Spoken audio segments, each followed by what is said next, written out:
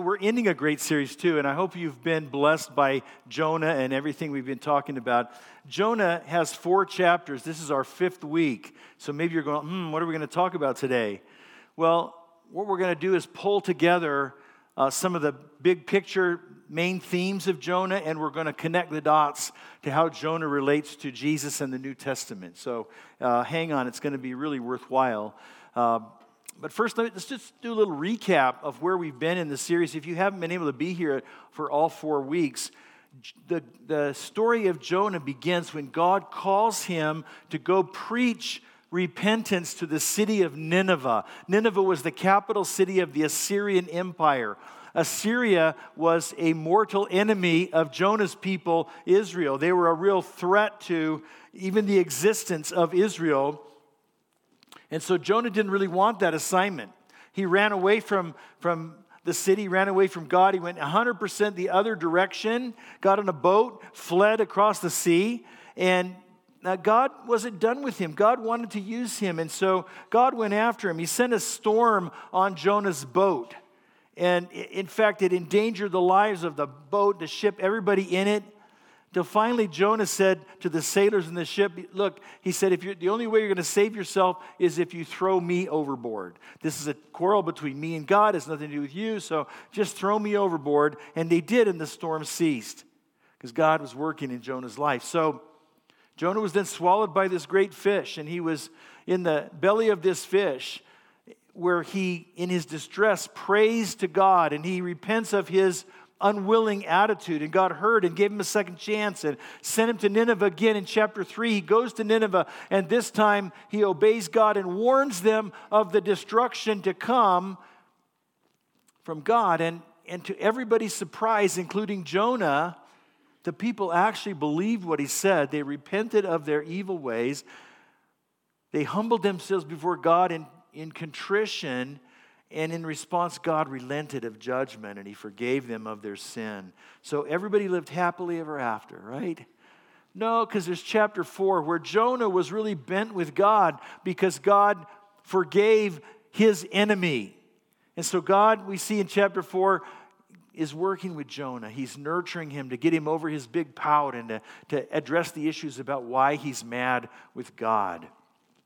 Now, the end of the story actually happens 150 years later, when Assyria had gone back to their evil ways again, their old ways, and 150 years later, the nation was destroyed as God brought other enemies against them, and Assyria doesn't exist today. Now that we're all caught up, let me remind you of the big idea that we've seen through the whole series, that the story of Jonah is about the God of miracles who's willing to let everyone off the hook for their sins. So we're going to look today at some of the miracles that God did in the book of Jonah as encouragement to us. And this whole idea that God lets people off the hook for their sins, you want to see how does that apply to us, maybe to you? Now in the whole series we've clarified, however, that God doesn't just let people off the hook because he's just looking the other way, or he doesn't really care about sin, it doesn't matter to him, or he's just like pretending it isn't a real thing, a real deal. Not at all. But every one of the sins that we commit in our lives, whether it's our thoughts, motives, attitudes, words, actions, whatever it might be, every single one of them is a sin against a perfect and righteous and holy God. And so every one of our sins deserves his judgment. The Bible says the payment for that sin is death. But because God is so merciful, compassionate toward us, that he sent his Son to pay that penalty in our place.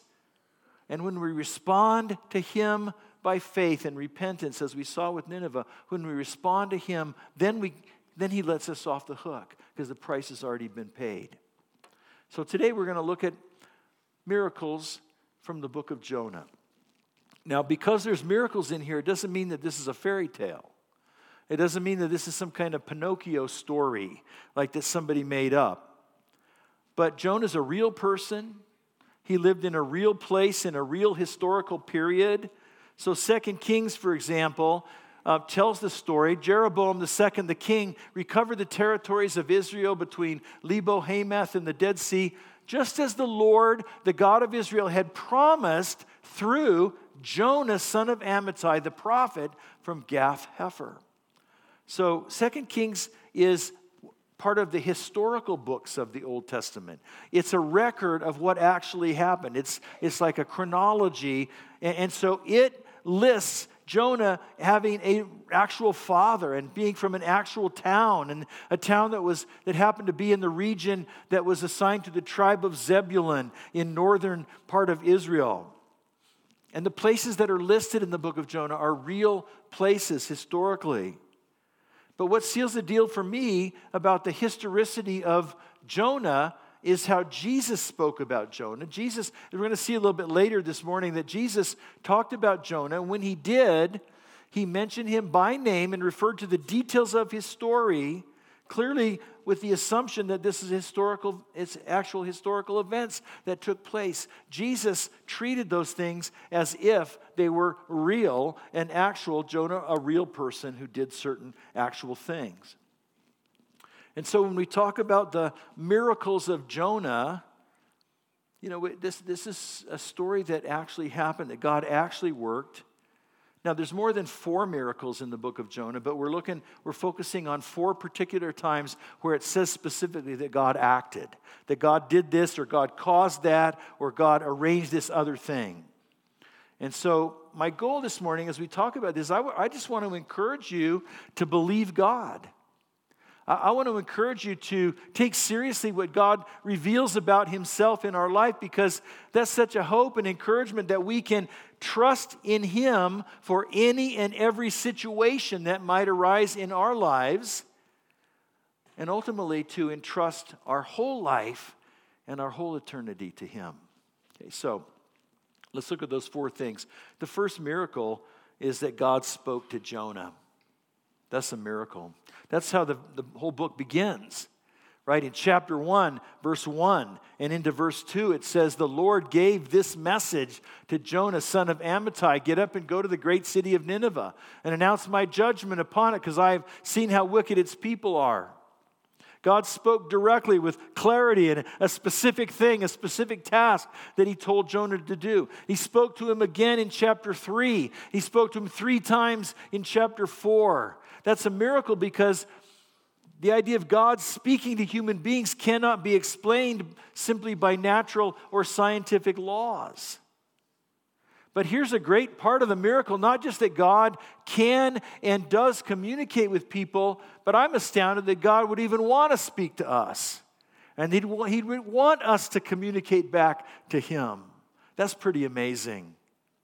Now, when you think about the history of God speaking, it all starts at the very beginning of the Bible, where God spoke the whole universe into existence. In Genesis chapter 1, each new day of creation begins with the same phrase. It says, then God said. Then God said, let there be light. And on it goes down the list. And every time he said, it happened. Because when God says something, it's going to occur. So Isaiah reflects on this with us. In Isaiah 55, God says, it's the same with my word. I send it out. It always produces fruit. It will accomplish all I want it to. It will prosper everywhere I send it. So God's word is powerful. And so he's saying through Isaiah the prophet that his word is always going to have the effect that he intends it to have, and it's never going to fail. The amazing thing is, if you think about it, is that you and I get to experience this same miracle all the time. It's amazing. We get to have God speak to us, and God invites us to speak back to him. Now, personally, I've never had God speak to me in an audible voice that I could actually hear with my physical ears. I know others at Alpine Church who have had that experience.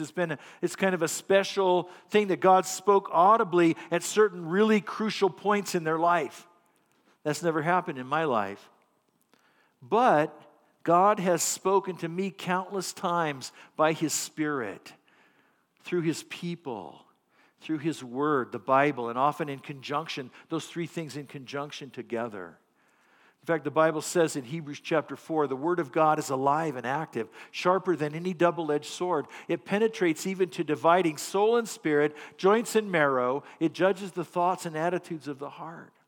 There you see that the power of the Word of God, that God speaks to us every time that we open His Word, the Bible. It's like a sword. It's sharp. It's active.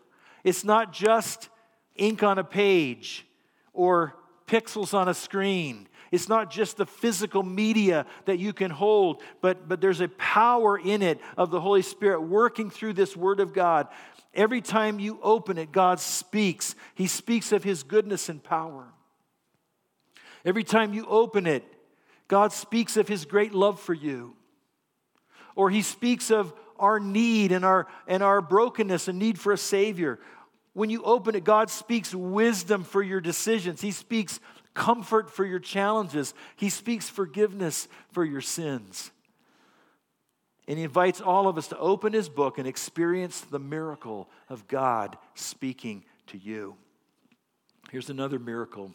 It's a miracle in Jonah that God controlled the storm. Let me remind you what happened. We said Jonah got on a boat. He fled the other direction, away from God, across the Mediterranean Sea. And it said the Lord hurled a powerful wind over the sea, causing a violent storm that threatened to break the ship apart. Well, the ship that he's talking about there is the ship that Jonah was on. Now, this wasn't just bad luck, bad timing on Jonah's part, that he sailed at the wrong time of year. Or it wasn't just a coincidence. It says God whipped up the wind. He whipped up the storm, caused it to get Jonah's attention. And you know, we're amazed, right, when we see a mighty storm at sea. Have you ever had the opportunity to see that? In person, it's like, whoa, man, the awesomeness of what God has created. It's even frightening at times. Or maybe you've seen pictures of, or lived through a hurricane, or seen pictures of the recent Hurricane Ian and all the wind and the water and the devastation that created. And that makes sense then why ocean storms carried a great deal of symbolism in the ancient world that Jonah lived in. In fact, many pagan religions saw the sea as synonymous with chaos. And these ancient cultures all had a god of the sea who personified the untamed, raging power of the ocean. But the sea is not untamable to God. Now, in most cases, a storm may simply be a force of nature. But not in this case. It arose not because of atmospheric conditions. It arose because God caused it to. He made it happen. That's why this storm was a miracle. Now, the Bible reflects on that. When God talks to Job about His power, He says to Job, "Who kept the sea inside its boundaries as it burst from the womb, as I clothed it with clouds and wrapped it in thick darkness? For I locked it behind barreled gates, limiting its shores. I said, 'This far and no farther will you come. Here your proud waves must stop.'" So God controls the forces of nature, the sea, the storm. And not only did He cause a storm, but the second half of the miracle is that God calmed the storm. In chapter 1, we see the sailors trying everything, desperately trying anything they can to try to survive that storm. They're throwing stuff, the cargo's going overboard. They're trying to lighten the ship, everything they can do, but to no avail. Why? Because God was in that storm. God was working through that storm. And finally, as Jonah told them to, they threw him overboard, and the storm stopped at once. Just immediately it was calm. That's a miracle. That doesn't have an explanation in nature. Most of us, we see when a storm is over, it abates slowly and gradually and begins to blow away. But these sailors on this ship were so amazed, they were awestruck, it says, by God's great power. And if you make your living on the sea, then you're going to see all kinds of harsh weather and severe waves and so forth. But they'd never seen anything like this, a storm that blew in with such power and that then immediately stopped. To the point where they offered sacrifice to God in acknowledgement that this was Him and what He was doing. And they made vows to obey God because of His great power over the sea. God controlled the storm. That's why the disciples were so amazed when they saw Jesus do this in Matthew chapter 8. Jesus said to them, so they're out on a little boat on the Sea of Galilee, and the storm comes up. Jesus says to them, why are you afraid, you men of little faith? And then he got up and rebuked the winds and the sea, and it became perfectly calm. The men were amazed. Said, what kind of a man is this that even the winds and the sea obey him? Maybe they had in the back of their mind the story of Jonah and what had happened, what God had done. They saw Jesus do something just like that. Now, earlier that very day, they'd seen Jesus heal the sick. They'd seen him cast demons out of people. But this came home to them with force because they were in peril and threatened in the middle of that little boat on the raging sea. And so this meant something to them. It wasn't abstract anymore. And so when they saw him control the sea and the winds, they were so amazed. And it gave them an inkling of who Jesus is when he controlled the storm. Now here's the next miracle. It's a miracle that God provided the fish in Jonah's story. Now, I wanted to look into this a little bit because a lot of people look at the story and think it's just a fish tale, right? It's like a tall tale, a yarn. And so I wanted to find out if it's even possible for a fish to swallow a human being. I found, yes, it is. And that there's actually one species of whale that swallows a whole giant squid. But what makes this a miracle is that God caused it to happen. Not just that it happened, but that God caused it to happen. The Lord had arranged for a great fish to swallow Jonah. That kind of cracks me up a little bit. Like, you think God made arrangements. Like, God called the fish agency and said, could I get a fish on Tuesday at 10 p.m. At this place? No, that's not how God does it. He doesn't have to do it that way. He just wills it, and it happens. So, we see God using animals throughout the Bible. God caused a ram to get its horns caught in a thicket so that Abraham could offer a sacrifice to him. We see God used Balaam's donkey to speak to Balaam so that Balaam would not put a curse on the Israelites. God gave a flock of quail and caused a flock of quail to come to feed his hungry people when they were in the wilderness. One time Jesus, he found 2 gold coins in the mouth of a fish, and he used it to pay the temple tax for him and his followers. That wasn't a coincidence. He's like, let's find the fish with coins in it. That was something that God did. And there's plenty more examples of God's sovereignty over all of creation. Except, of course, for cats, right? Cats don't obey anybody. That's right. I could say more about cats. You've probably heard me rant on cats. But you don't need to send me an email or anything, okay? Because my wife's already going to take care of the chastisement department there for me on that. Just saying. No, the fact is, even cats obey God when he speaks. And here's how God challenged Job about this. Again, back to the book of Job, is reflecting on this. God says to Job, is it your wisdom that makes the hawk soar and spread its wings toward the south? Is it at your command that the eagle rises to the heights to make its nest? The implication is, no, you don't have control over this, but I do, God says. And so we see throughout the story of Jonah how much God's character is revealed and how his power and authority is highlighted throughout the story. Now, one more example of that. The final miracle we're going to look at today, it's a miracle that the fish could not contain Jonah. So Jonah's swallowed. He's inside the belly of this fish for 3 days. Now, of course, that in and of itself is a miracle for Jonah to survive in those conditions. I was reading about the interior of that whale. It's not like you see in Pinocchio where you can just sit there and make a little fire and kind of enjoy a little. There's no room in there. There's no air in there. So it really took a miracle of God. Now, there's a couple of possibilities that biblical scholars speak about, and there's different voices behind either possibility. They could be both plausible. The first one is that Jonah actually died in the belly of the fish, and God resuscitated him when the fish spit him up. Or the other one is that God just supernaturally kept him alive that whole time. Either way, either one of those is a miracle. Now, I know we talk about miracles. It's challenging in our secular society, in the culture we live in compared to cultures in centuries ago in the past. that we really wrestle with this idea of miracles. It's not what seems normal in our society. So maybe you're wrestling with miracles, or maybe you're wrestling with this particular miracle. But the way I've always approached this is that, if there is a God, an infinite God who exists, who created everything, then none of these miracles really becomes a problem then.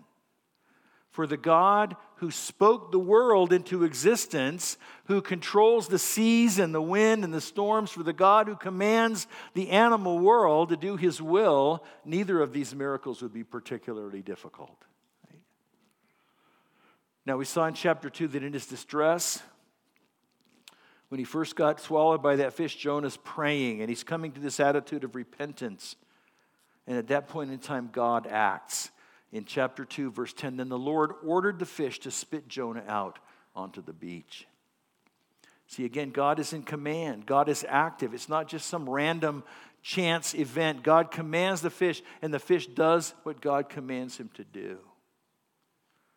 Now, if only Jonah had done that in the first place, right? This is the thing that we have as human beings. God gives us choice, not just instinct. We have choices. God commanded Jonah, and Jonah said no. If only Jonah had obeyed God in the first place, how much trouble would he have avoided in his life? And that's so true for us too in so many situations in life. We young people, you haven't seen all of the worst side of life yet. So it's important to make wise choices that can avoid a lot of trouble in life by obeying God's ways. But what I want to do now as we close, I want to do one last thing. I want to connect the dots of the story of Jonah to the rest of the Bible, especially to the New Testament. Because the story of Jonah actually points us forward to another miracle, perhaps the greatest miracle that humanity has ever witnessed, and that is the resurrection of Jesus. There's a direct connection between Jonah and the resurrection of Jesus, and we see it. Jesus actually made the connection in Matthew chapter 12. So one day, some teachers of religious law and Pharisees came to Jesus and said, "Teacher, we want you to show us a miraculous sign to prove your authority." But Jesus replied, "Only an evil, adulterous generation would demand a miraculous sign. But the only sign I will give them is the sign of the prophet Jonah. For as Jonah was in the belly of the great fish for 3 days and 3 nights, so will the Son of Man be in the heart of the earth for 3 days and 3 nights." So these religious leaders, these are the leading religious authorities of Jesus' day. They come to him asking for a miraculous sign. They want him to prove his authority to them. Well, Jesus had already performed all kinds of miracles in public. He'd healed the sick. He'd cast out demons, many other things, and everybody had seen it. He wasn't doing it in private. And so that's why Jesus calls them an evil and adulterous generation, because they refused to believe what he'd already revealed about himself. And it's like, Jesus is saying, look, I could do anything you want me to do. You're still not going to believe because your hearts are hard toward me. So he says, I'm only going to give you one sign, the only one you're going to get, a sign of the prophet Jonah. And at this point, they're probably going, what? What's that? It's kind of cryptic. And he says, well, just as Jonah was in the belly of the fish 3 days, he says, I'm going to be in the heart of the earth for the same amount of time. And we understand, of course, in retrospect, that he's talking about his death and burial. So Jesus died on the cross. He was buried in the sealed tomb. And just as the fish spit Jonah out onto the shore, the grave could not contain Jesus, and it had to release him to new life. Jesus was raised again on the 3rd day. And so when he rose from the dead, that's like a major exclamation point on his whole life, on his whole work. It's a huge affirmation of what he did on the cross. His resurrection declares, it proclaims that he conquered death for all of those who belong to him, that he conquered the sin and the power of sin for all of those who trust in him. And the Bible says that his resurrection is the guarantee that his people will also be raised from the dead to glory in a like manner as him. And so the book of Jonah Just like the whole Bible, really, the book of Jonah points to Jesus. That should be no surprise to us, right? You see all the parallels. Jonah, he's called to go to a Gentile nation and preach the message of repentance. And when the people repented, he didn't like it because they were foreigners, they were enemies. Well, similarly, Jesus came to the Jewish people, but he also came for the Gentiles as well. And we see him interacting with the Samaritan woman, with others who were in the Gentile world as well. And his intention was for his good news to transcend the Jewish nation and go to the whole world. And that's one reason I believe the Jewish religious leaders of his time hated and opposed him. So you see, Jonah, he sacrificed himself for the sailors on that boat to save their lives from the storm. Jesus sacrificed himself on the cross for all who believe to save us from our sin. We see that Jonah threw himself into the fury of the sea, while Jesus threw himself into the fury of God's wrath on the cross. Jonah, again, in the belly of the fish for 3 days. Jesus was in the grave for 3 days. And just as the fish could not hold Jonah, the grave could not contain Jesus. So you know, when Jonah preached to the people of Nineveh, another miracle happened. The people believed God's message and repented. Repentance is a miracle. Anytime somebody comes to faith, anytime somebody turns from their own self-directed way of life and turns toward God, that's a miracle. Now, clearly, nobody would have expected the Assyrian people to do that or to have any kind of response to God, these arrogant, violent, cruel people. But God softened their hearts. And in this miracle of repentance, they turned to Him. None of us can come to God unless God does that in us, unless God draws us, unless God works in our heart. And yet here's the thing, even when He does that, some of us still refuse to believe. Back to Jesus' interaction here with the religious leaders, the very next verse, Jesus warns them, the people of Nineveh will stand up against this generation on Judgment Day and condemn it, for they repented of their sins at the preaching of Jonah. Now someone greater than Jonah's here, but you refuse to repent. He's talking to the top leaders, the religious leaders of his day. They could have understood, but they refused. And so the people of Nineveh stand in condemnation of them because they turned to God when they heard. And here these people have seen and heard Jesus, the Son of God, and they remain hard-hearted. So I firmly believe today that some of you are experiencing a miracle right now because the God of the universe is speaking to you. He's drawing you to Himself. He's softening your heart toward Him right now. How will you respond? See, it's not just the Ninevites who needed to repent. It's not just Jonah with his sour attitude toward God that needed to repent. Each and every one of us needs to turn from our own self-directed life and to turn to God. To turn from our definition of what's real and true and right and to turn to what God says about that. The Bible says that every single one of us has sinned and fallen short of God's glorious standard. Well, here's another amazing miracle that God does. God didn't just leave us in that condition, but He sent His Son. Jesus came into the world. He lived a perfect life that we couldn't live. And on the cross, He paid the debt that we should have paid. He was in the grave 3 days, and the grave couldn't hold Him in. And He rose, and He lives today, proving that He's the only one who's worthy to take our sins upon Himself. And so here's the deal.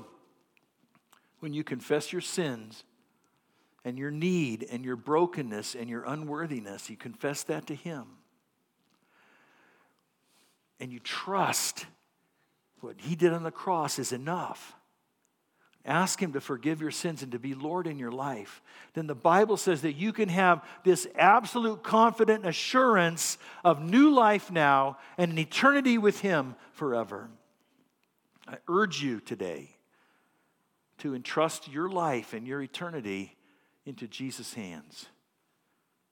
If you want to do that, if that's what the miracle God's birthing in your life, come talk to us after the service. We'll help you know how to do that. If you're still exploring that and you're not sure exactly what I mean by that, then come talk to us today after the service is over.